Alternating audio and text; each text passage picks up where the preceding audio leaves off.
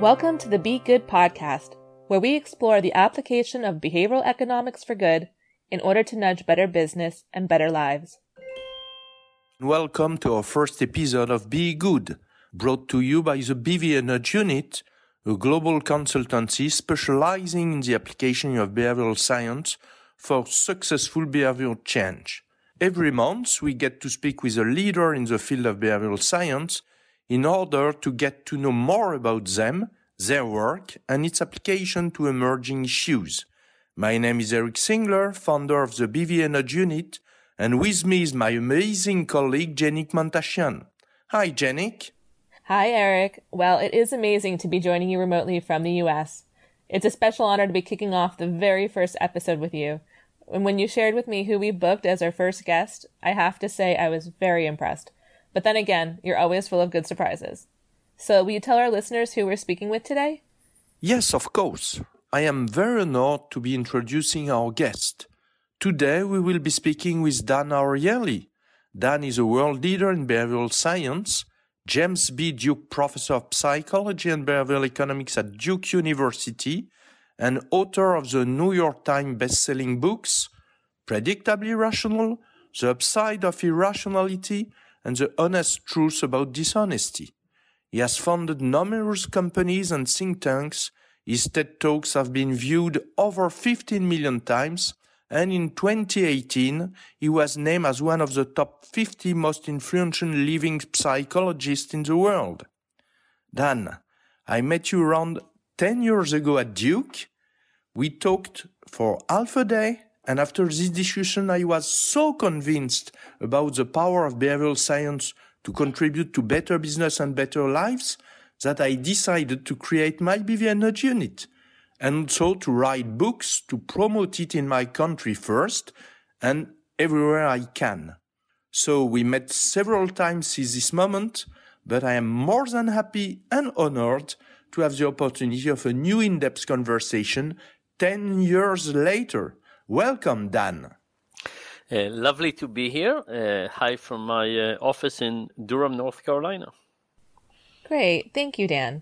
It's a real pleasure to be speaking with you today.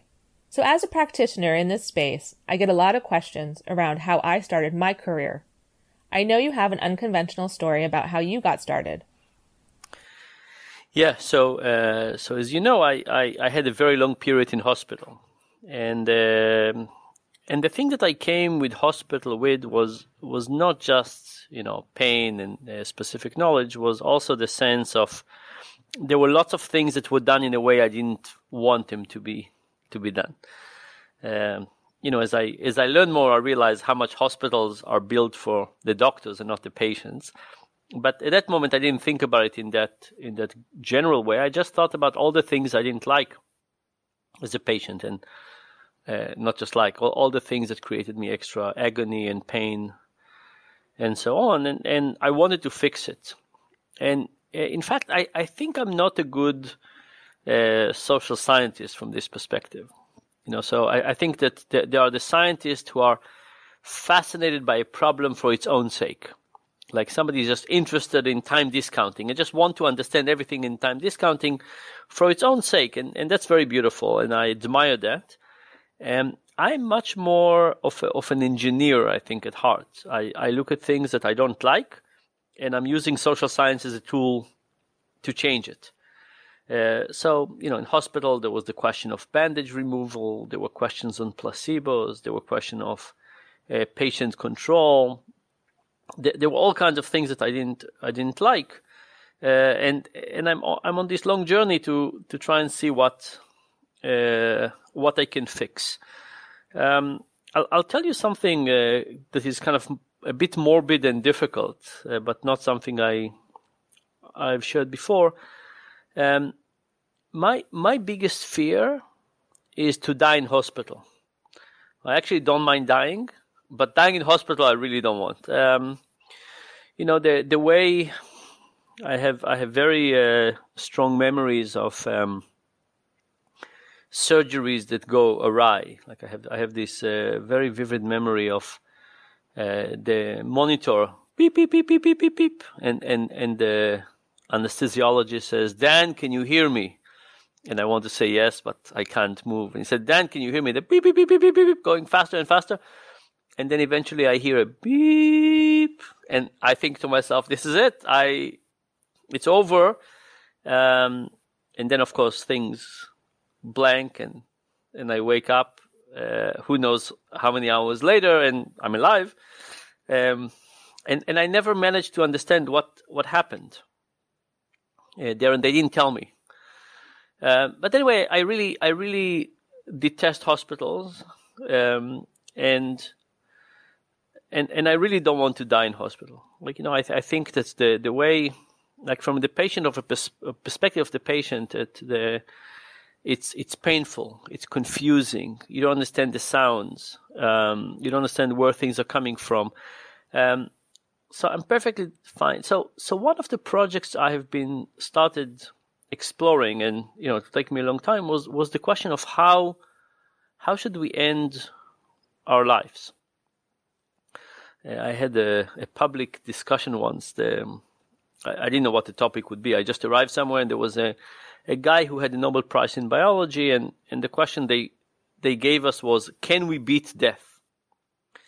And, the biologists talked about it from the biology perspective. And I said, yes, I think we can beat death. But if we commit suicide, like beating death, it means dying in our own terms and not letting the world dictate it. So this research on peak and end, right? And the research on the peak and end says that we remember things based on the trajectory, based on the highest moment and the last part of the experience. And this is why we end meals with a dessert. Or, we really worry about the end part of the experience. At the end of life, we do it in the worst possible way. It's the part you would not design this way. You would not design it to end up in a miserable place where people are being, somebody's trying to resuscitate you, breaking your ribs, puncturing your lungs, and you're in agony and dying slowly. So I do want to figure out how to do it better, and it's not easy, right? As social scientists, the things that are easy for us to do are small nudges. Let's change the print here and print there, and those are great things. You can't deal with the end of life in that way. So I'm examining all kinds of things about how we end our life, and I want to figure out what's the right way. And how do we? And if you think about this question, it's about how do we get people to feel that they've accomplished something, that we feel loved. How do you think about the person who is going to pass away, but also about their relatives who are staying? So what would you want in your hospital bed or in your home to remind you of the things that you've accomplished? How do you want acceptance? What gets us to acceptance?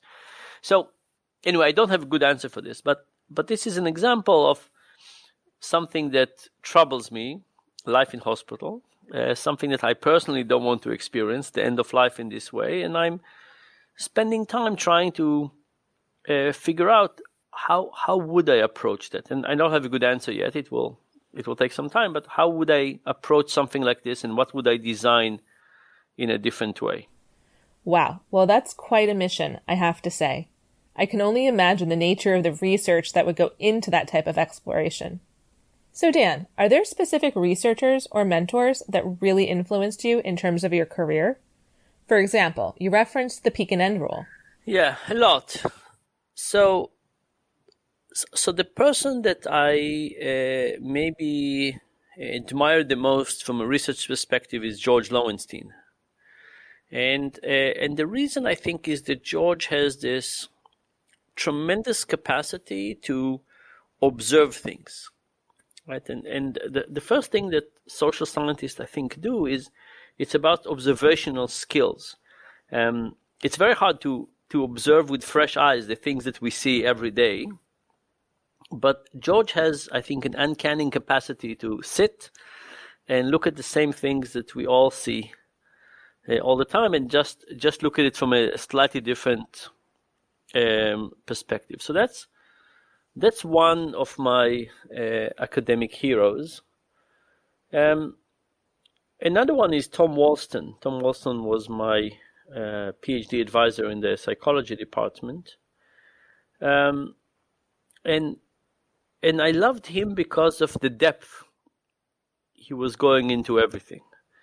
And, I personally don't go always to the depth as I think he would make him proud. Sometimes I care more about just solving the problem than to understand it in a deep way. But Tom had this amazing ability to dig deeper and deeper and get another layer and another layer. And just being exposed to it, even though I don't do it all the time, has been tremendous. And then one other, actually I'll mention two other people. In the next bucket I will mention John Lynch and Al Roth. And for me those two are people that I admire from a more holistic perspective. So they're of course great researchers and are very clear thinkers, and they both have tremendous contribution. Al, of course, got the Nobel Prize for some of his work, but in addition to them being such good researchers, I think they both understand life in a better way. And I don't like the term work-life balance because it suggests a contradiction, but they both understand work-life harmony, and I've made a ton of mistakes in that work-life harmony, but I look at the two of them as really amazing people who are doing amazing work, getting their colleagues to do amazing work, having just an overall positive impact on the field. Both of them, for example, never say no to young faculty or PhD students to give them help or advice. So there's something about the way that they live a holistic academic life that I envy and aim to get to one day. That's great. I think it's a perfect goal for all of us. And actually, some of your comments lead to my next question. What practical advice would you give to people trying to get into the field of behavioral economics? So behavioral economics has a lot of flavors. First of all, in academia, it has multiple flavors. There are people who are more theoretical, that want to create an economic model with some behavioral parameter, right? Here's prospect theory plus a parameter, or here's something else plus a parameter. There are people who approach it from psychology. There are people who approach it from law. And then there are people who approach it from a more practical perspective. There are more and more people in public policy, in public health. I guess law school would be there as well. So there are people who are trying to do it academically, but academically in a practical way. And then there are people who are really trying to do practical work, such as yourself. And when people ask me, I try to understand what they want. Do they want the academic path or the practitioner path? And it's not that one is better than the others. They're just different. And what I try to tell them is, sometimes people read a book or a couple of papers and say, I want to do that. And I say, look, a book is a book, and it describes some of the things that go into doing research, but it doesn't describe everything. So before you go and dedicate your life to it, go and volunteer in a lab for 6 months and see if you like collecting the data. There's a difference between enjoying learning about something, doing research. Doing research is different. Learning about something is different, and applying is different. So first of all, try to figure out which one you want to do, and then try to figure out the academic path versus the practitioner path. And if you decide to go on the academic path, there are different flavors, and you have to figure out the flavor. And one way to do it is to read papers and ask yourself, which paper would I like to have written? Like basically try to understand what your voice, and then try to study with that person. that wrote your papers. And then if you want to be a practitioner, practitioners also have different flavors. Policy, health, and, behavioral economics for me is kind of an applied discipline. And it's a discipline of the little details. Largely, it's a discipline of little details. And you can't do it without understanding the little detail. So before you go and help a particular company, for example, you study the company, you understand the process, you look at it, and you look at a lot of little details of what you're doing, and only then you can suggest changes. The same thing if you want to do a behavioral scientist that works on health. You have to understand health. You can't just study economic psychology, research methods, and statistics and go to health. You should study something like this. So if you're trying to be a practitioner, then I recommend to people to also get the domain-specific information that they think they'll go for. Thank you. That was really helpful. I really like the idea about reading the paper and then backing into it that way. And one kind of curious question I had, if you weren't a behavioral scientist, what would you be doing right now? So, when I look at the development of, I love science. I think science is kind of a wonderful way to have a curiosity and try to make a difference. And I think right now there's tremendous advances in molecular biology. I think I would have gone in that direction. I used to think that my main interest is behavioral change, and that if I wasn't a social scientist, I would have become like a politician or something like that. But I learned that it's not true. I don't have the thick skin needed to be a politician. So, but I think my two areas are let's try to make some change for good, and which area we choose it is less important. So I think science is kind of my tool, and if I wasn't in social science, I think molecular biology. Okay, then coming to your work, which experiments have you conducted that you feel were the most insightful, or perhaps are ones that you are most proud of? So, there's always a recency bias that experiments we've done more recently are of course, seem more insightful. But for me, there's an experiment that got me to discover things that I didn't know and got me to think very differently. And that's the experiment we did in Kenya. We're trying to incentivize savings. And I'll give you the quick version. The quick version is we approach very, very low income people in Kenya, people who live on about $10 a day. They have about 2 days of work a week. Every day they work, they make about $5. So they have low income and fluctuating income. And we're trying to get them to save a bit of money for a rainy day. Because if they don't have any money saved for a rainy day, when bad stuff happens, life just deteriorates. They have to borrow at a very high interest rate or sell some tools or utensils or something. And we try different things. We created a saving plan and we try different things. We try to send them reminders. We tried reminders from their kids.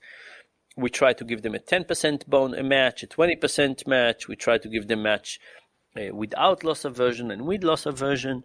And all of this was great and everything worked. But we also tried to give them a coin. And the coin had 24 numbers on it. It was a coin that we made in China. It cost us 20 cents. Most of it was shipping. And it had 24 numbers written on the coin on the edges of it to indicate the 24 weeks of the program. And we said, please put that coin somewhere in your hut. And every week, mark the number for that week. Week 1, 2, 3, 4. And mark it like a horizontally, scratch it with a knife if you saved. Horizontally, and scratch it vertically if you didn't save. So we had text from kids, reminders, financial incentives, loss aversion, and the coin. And the coin was by far the biggest winner.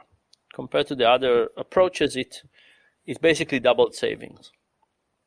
So first of all, that was surprising to me. Now, I thought it would be effective, but I didn't think it would be that effective. So every time we have a result that is surprising, you learn more than if it's not surprising. But the reason I did the coin was that when I was in Soweto, Soweto is a slum in South Africa. When I was in Soweto, I was sitting. Actually, Jenik, you would like this. So if you think about, how can we study poverty, right? It's like when I study buying coffee, I know how to buy coffee. I don't need to go and do kind of the anthropological work. But when you go to a place you really don't know, it's good to go and spend some time, not to come with an arrogance of somebody who knows. So anyway, so I spend a lot of time in Soweto, and I spend a day sitting in a place that sells funeral insurance. And as you know, funerals in South Africa are very, very expensive. People spend between 1 to 2 years of income on funerals. And of course, people don't have that reserved, so they have funeral insurance. By the way, their weddings are very modest. They spend the funeral is the celebration of a lifetime for them. By the way, of course, it's more rational, right? It's more rational to celebrate funerals than weddings, because with funerals, you'll only have one. So I sit in this place that sells funeral insurance, and this father comes, and he comes with his son. And as you know, kids in slums work all the time.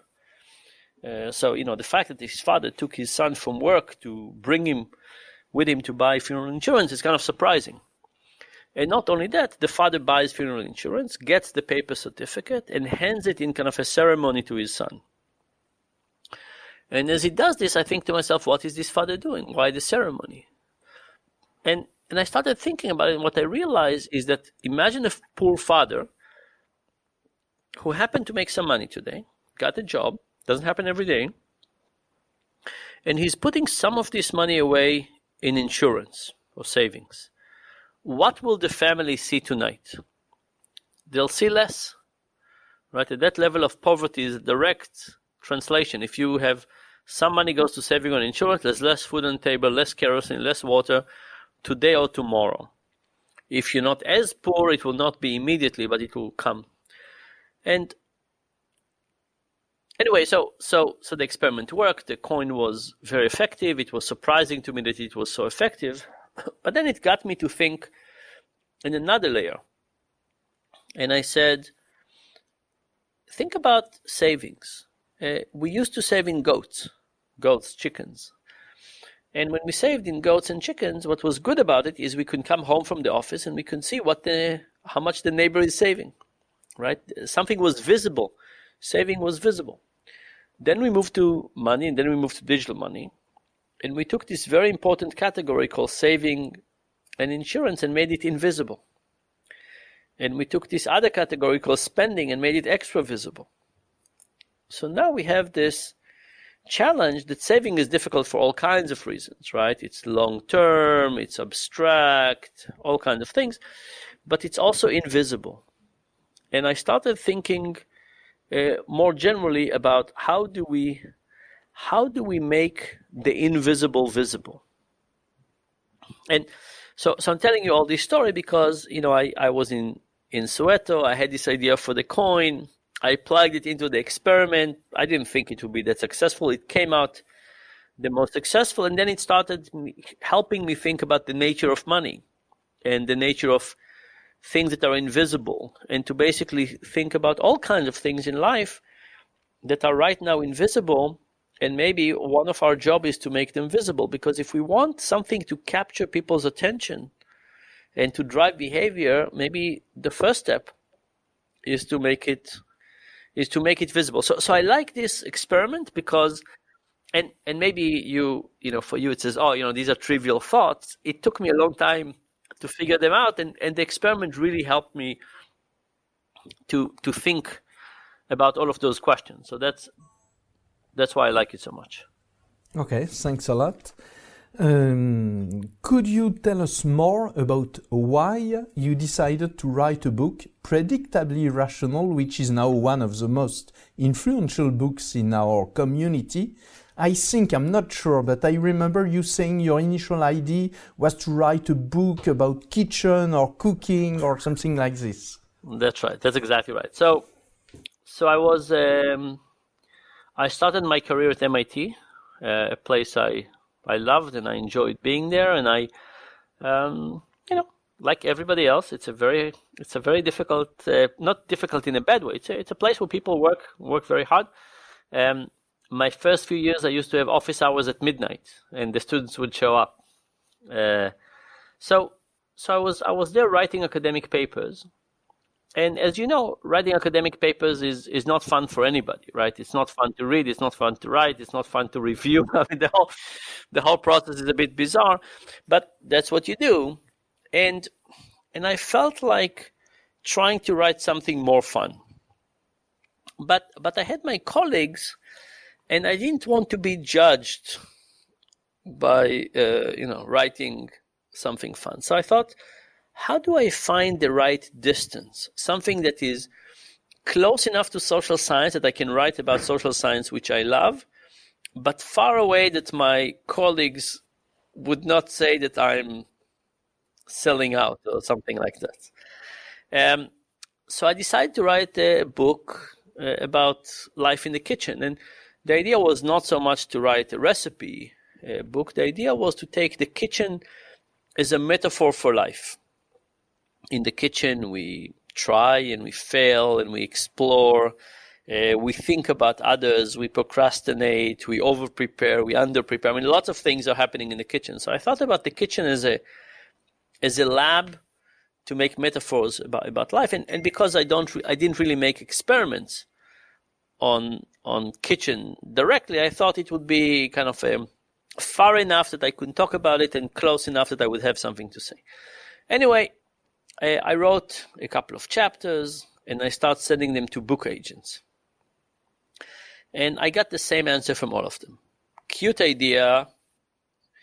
You write relatively okay, but what kind of a book is this? It's not humor. It's not a cookbook. It's like where exactly does it fall? And somebody said, where would it show in the bookshelf? Like, where would you imagine in the bookstore? At the time, there were bookstores. So I said, what do you mean in the window? Like, what's the problem? So anyway, I shopped it from book agent to book agent. I got the same response from everybody. Eventually, there was one person who said, she was very, very kind. And she said, look, stop this nonsense. She said, this book will never sell. She said, there's just no hope, and don't just try to shop it with somebody else, right? It just wouldn't sell. Stop it. You're wasting your time and other people's time. And she said, if you really want to write this book, you first have to publish a book about your research. But I said, but I don't want to write a book about my research. I already write about my research all day long. I want to write in a different format. And she said, fine, you have to do it. Find your voice. Try to do something like this. And if you write a book, she said, doesn't matter how many people would buy it. As long as it will be published, then you could do your cookbook. Mm-hmm. So we are waiting for your cookbook. Now, the good news is that in the last 12 years, I go back to that cookbook from time to time. I have it's all on my hard drive. I keep on changing with it from time to time. I keep on playing with it. So one day it would come. Okay, great. I want to say something else about writing. For an academic to start writing for non-academics wasn't easy. And it took me a long time to find a voice of how to write. And if you think about Predictably Rational, and especially Eric, that you know me for quite a while, first of all, you could hear my voice there, right? I write in a way that is similar to the way I talk.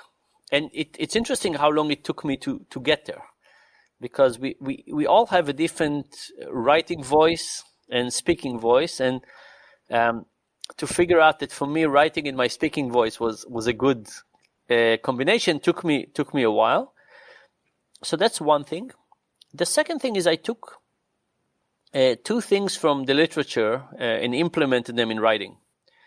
The first one was that I made the research method the hero of each chapter. Right? So when we give academic talks, we go very quickly over the introduction. These three guys said something else. Here is the essence. Here's the experiment. And the experiment is really the mystery.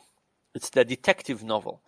It's like, what will happen? Guess what it is. So I gave a lot of space for the research method. I think the research method is the hero, the unsung hero of social science. Is how do we take an idea, translate into something, make sure that the important pieces are there, but abstract away the unimportant pieces. How do we distill an idea into something testable? And the other thing I did was I used the identifiable victim effect. So I could describe a method and I say 250 people did this and 250 people did that. But instead I say, think about John. John, and I give them some information. And here's John, and here's how John is going through the experiment. And I did that because I wanted people to try to simulate and feel what it would mean like it going through one version of the experiment versus the other. And then feel the difference that framing does or something else. So I use the identifiable victim effect as well to get people to identify with one person going through the experiment. And I was hoping that this way they would kind of feel what it would have been like, or try to simulate what it would have been like to be in the experiment. Okay, great. There is some criticism against behavioral economics, saying that it is not so new, or we think people are stupid, so we need to create relevant choice architecture to help people make good decisions for themselves, the community, or the world, without taking care of educating or training. So first, my question is, do you think behavioral economics experiments have added new knowledge to social psychology, to decision neuroscience, to cognitive science, and so on? So yeah, I don't think there's a real question about that. I think the criticism of nothing is new could be going back to, Adam Smith and the moral sentiment, right? So, for economists to believe in hyper-rationality or rationality is a relatively new thing. And you could come and say, you didn't invent irrationality. We've been talking about it for a long time. That's true, but we stopped talking about it for a while, and it's important to keep on talking about that. So I think that criticism is, whether it's relevant or not, it's whether it's true or not, it's irrelevant. The reality is that, 30 years ago, many decisions businesses and governments made were assuming the rational actor. That had to stop. It has to stop. There's still too many decisions based on that. We have to make decisions that are informed on reality. Now, if people are acting perfectly rational in one domain, great. But if they're not, we're going to make useless decisions. And because one of the areas I've been studying is dishonesty, think about something like the death penalty. Right? The death penalty is kind of a severe penalty. All the research that has been done comparing states that have the death penalty to states that don't have the death penalty show no change in crime rate. No change in a crime rate that deserves the death penalty, and no change in crime rate at all. So we have this idea, if there was only a big punishment, people would behave very differently, and we do a policy and it's useless. I mean, the only thing it does is it kills people and it's very expensive, but it has no deterrence on crime. So if we don't understand, whether behavioral economics is new or not, the reality is that we're not treating it enough. So we need to keep on hammering and saying, let's think about what's true. And by the way, if there are cases where standard economics predict perfectly well, I'm very happy with it. I'm here to help us build a better world, not to fight between psychology and economics. That's not a good fight to have. The second thing to realize, though, is that, unlike physics, with physics, things have not changed for a long time. In social science, things change all the time. So think about something like education. The way we wanted to build an education system when I was a kid is very different from the way we should build an education system right now. Now, there's some principles that are still relevant, like procrastination, how memory works. But there are completely different tools, completely different distractions, completely different things that kids do out of school, completely different ways to socially interact. And we can't ignore all of those things. So social science has the amazing benefit, but also the challenge that life keeps on changing. And new problems keep on showing up. Like when I was a kid, texting and driving was not a problem. There were no phones, cell phones, right? But now that this is killing lots of people, we have to understand it. So I think that the world is changing, and with it, social science has more problems to deal with. Not problems with the science, but more topics to deal with, new topics to deal with. Topics, attention was never that important. Now it's a crucial topic. Okay, the second main criticism to me is about nudging and educating. So what is your perspective in this debate about nudging, educating, and even the development of critical thinking? So first of all, I think that the word education is used in lots of different ways. But different interpretations have different meaning. But one interpretation of the word education is to say you teach people something, they understand it, they internalize it, and they use it all the time. That, I think, we just have no evidence for that. And maybe the best example is financial literacy. In the US, we spend between $700 and $800 million a year teaching people financial literacy. And John Lynch and his colleagues had looked at all the studies ever to be conducted on financial literacy, and they found out that people remember, right? You go to a class, a long class, a short class. They look at all of them, and people remember what was taught. But in terms of acting differently, the answer is that the change is tiny. It's a little higher immediately after the class, but it goes down quite rapidly. And in total, they estimate that the improvement is 0.1% if you look at savings. And there's a more recent paper that looked again at more data, and they think it's 0.2%. Twice as much, but both of them are basically zero. So I think that's a good example. Like we teach people, but we also place people in impossible situations. Like imagine I teach you something about how to spend money correctly, but I also give you 5 credit cards. And I also surround you with advertisements. Which one is going to win?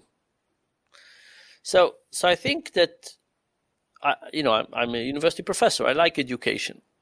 But if you think about education as here's a principle, learn it, understand it, internalize it, act 100% by it, that's just a naive assumption. We don't have yet an example for that. Now, we could have, for example, here's a principle, learn it once, execute it once, and have it carrying it out for you. Like, if we could do education just before people sign up for retirement savings, or just before people decide on a mortgage, then I think it's great, but I don't call it education. It's a mindset intervention just before people acting. And the last thing I would say is about nudging. So the field kind of started in the policy area around nudging. And I think it was a very good starting point. right? Nudging is not threatening. You can say it's not a big, it's just small. It's also cute. It's a nudge. People can opt out. We're not really changing it. And why this frame and not that frame?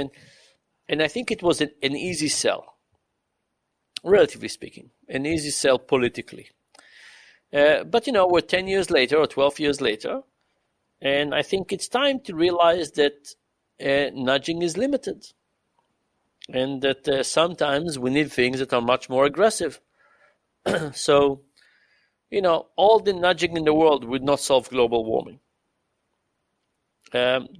It's just the system is set up in a way that it's not going to be helpful. Texting and driving, the forces you're fighting with are just too large. Smoking. So I think when we take some of the big topics, I think we need to figure out where we stand on paternalism and how much are we willing to push people and be paternalistic. And personally, the more I study decision making, the more I'm willing to be paternalistic.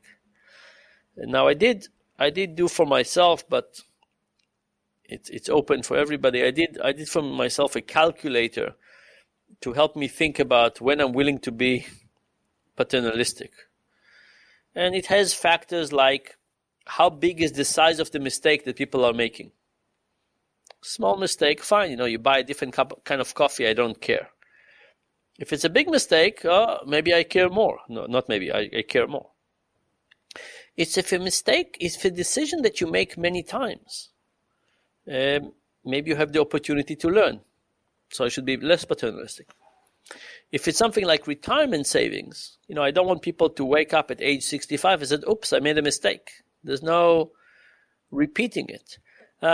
So when there's asymmetry of information, when the risk for mistake is big, when there's no chance to recover from bad decision, when you need real expertise to make the decision. So I now look at problems and I try to think very carefully about what level of paternalism am I okay with? And there's no good answer for this. We each will have our own response, but I will say that as the world is getting more complex, as decisions are getting more difficult, and as we move to a world of self-service, right? One of the things that happened with the internet revolution is that we are now our travel agents and we are customer service representatives and we are our own bankers, right? We do all of these things and the world is becoming more complex. Like to decide about your treatment plan now, much, much more difficult than it used to be. So people also have less time. So the combination of people have less time, decisions are more complex, that all helps me be more comfortable with higher level of paternalism. And as a field, I think we need to kind of come to some term and figure out how we want to handle this. So, Dan, there is a small book you have written which has been a key source of inspiration for myself and for the team. The book is called Payoff. This one. I like it very much. It's mainly about how a lot of companies are wrong about how they try to motivate employees and what leaders and managers should do to generate much more engagement, well-being, performance at work. Could you tell us more about this? Yeah. So first of all, I will say that this book starts with a very difficult introduction about a kid I was trying to help who was burned in a very difficult way. I discovered that over the years writing, I sometimes feel more comfortable sharing with myself, partially because I feel like it's an ongoing discussion. Like with you, Eric, we met many years ago, and if I write, I have a feeling that people read and react, and I have an image that we can continue the discussion. So So it's a very revealing, I think, introduction. And then I talk about all kinds of things that companies do wrong. But I'll tell you about a new project that kind of overcomes this. So I've been spending a lot of time getting lots of data about how companies treat their employees. So in Payoff and in the research, we go to one company at a time. Here, I collected data. I got data sets from many companies across many years. So I have data from 2006 until 2019 of around 800 companies. And for each company, I have how they treat their employees in terms of equality of pay and quality of furniture, and do people feel safe, and management transparency, and 70-some dimensions. And I basically played the following game. I said, imagine I have just one dimension. Let's call it quality of furniture. And I'll only deal with the companies that are public companies. And I basically would say, imagine I play the following game. Imagine in 2006, I got the data for the companies of how they treat their employees on quality of furniture. And I sorted the companies from the companies who treat their employees best to worst. And I bought in the stock market in the price of 2006, the companies who treat their employees best in terms of quality of furniture. And I kept that portfolio. In 2007, I got new data. And maybe one company went up into my portfolio, one company went down. And I kept a portfolio from 2006 until today of the 20% best company per year who treat their employees best on quality of furniture, on equality between men and women, each of those 70-some dimensions. And then I can compare this to the stock market. I can compare it to the S&P 500, for example, a standard measure for the stock market. And it turns out that almost everything beats the S&P 500. Actually, all but two of the dimension beat the S&P 500.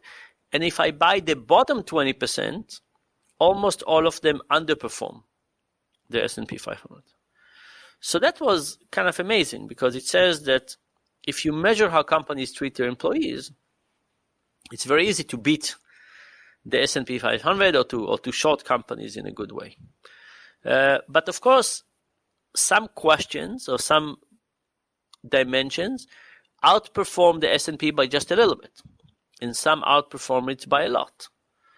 And that's the real interesting question for a social scientist. So what are the things that get companies to win it by a lot? So, for example, salary. I'll ask you. What do you think? Salary matters a lot or matters a little? I know, because I have read your book. And I'm a little biased. I'm going to sit here and say it means everything to me. I'm talking to my boss right now through the computer. I see. Yeah, that's right. So here is what we find. We find that salary doesn't matter. You know, Janik. But fairness. I didn't read that book, Eric. But wait, but fairness in salary matters a lot, right? Because the reality is that the way we experience salary is we don't think about our salary on a daily basis.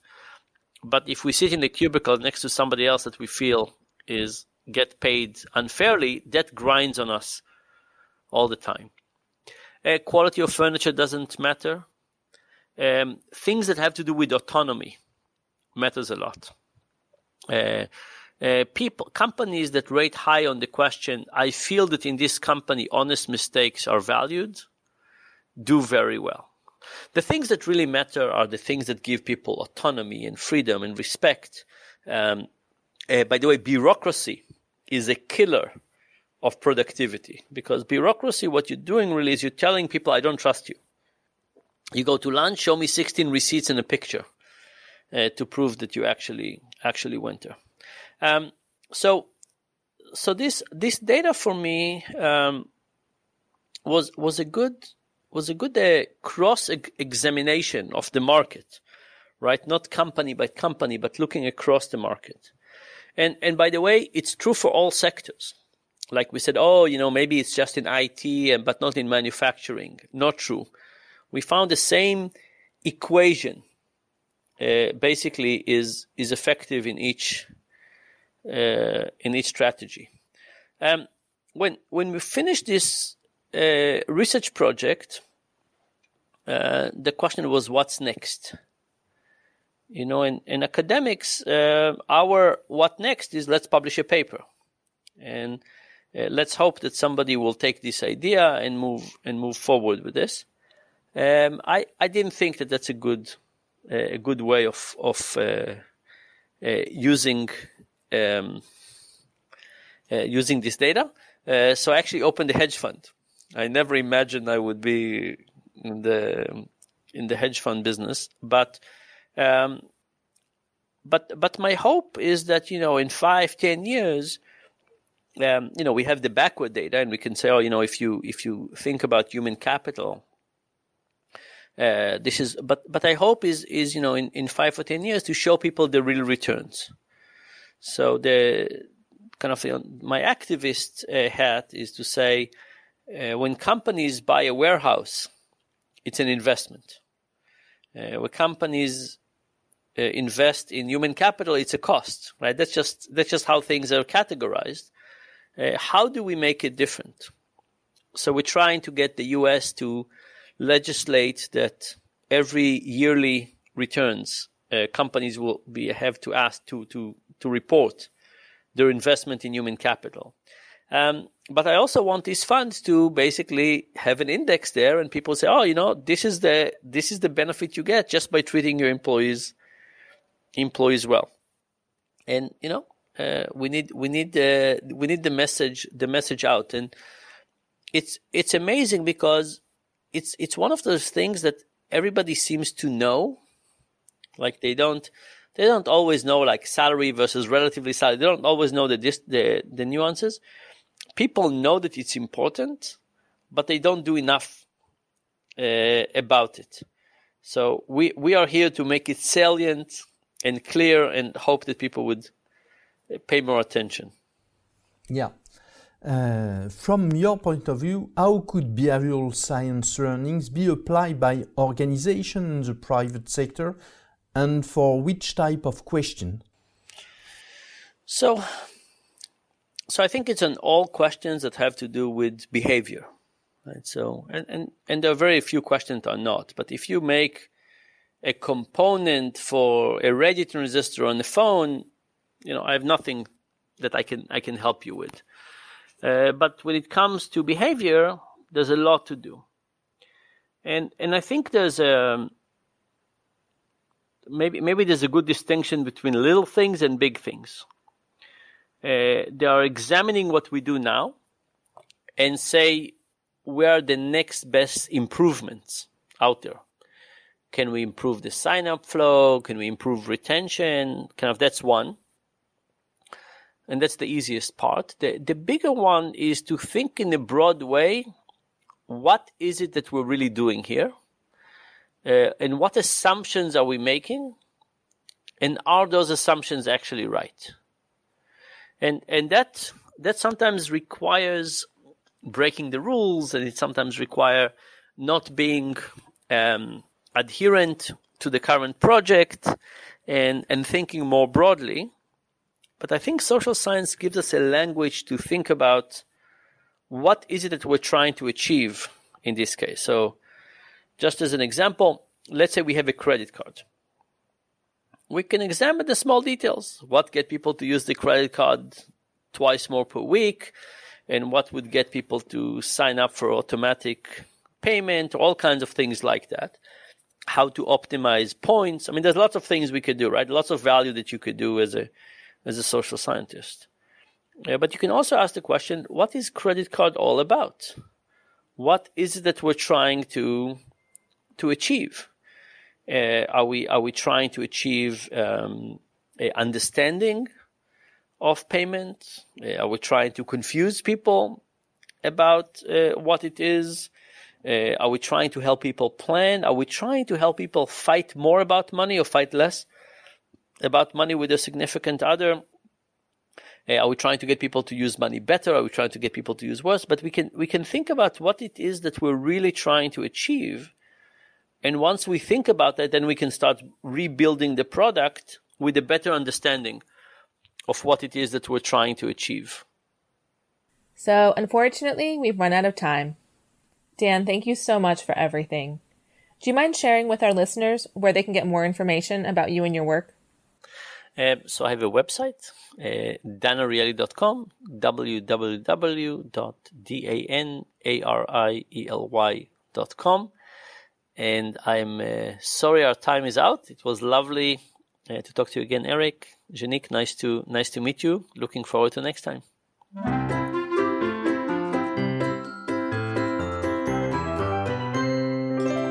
Be Good, a podcast by the BVA Nudge Unit.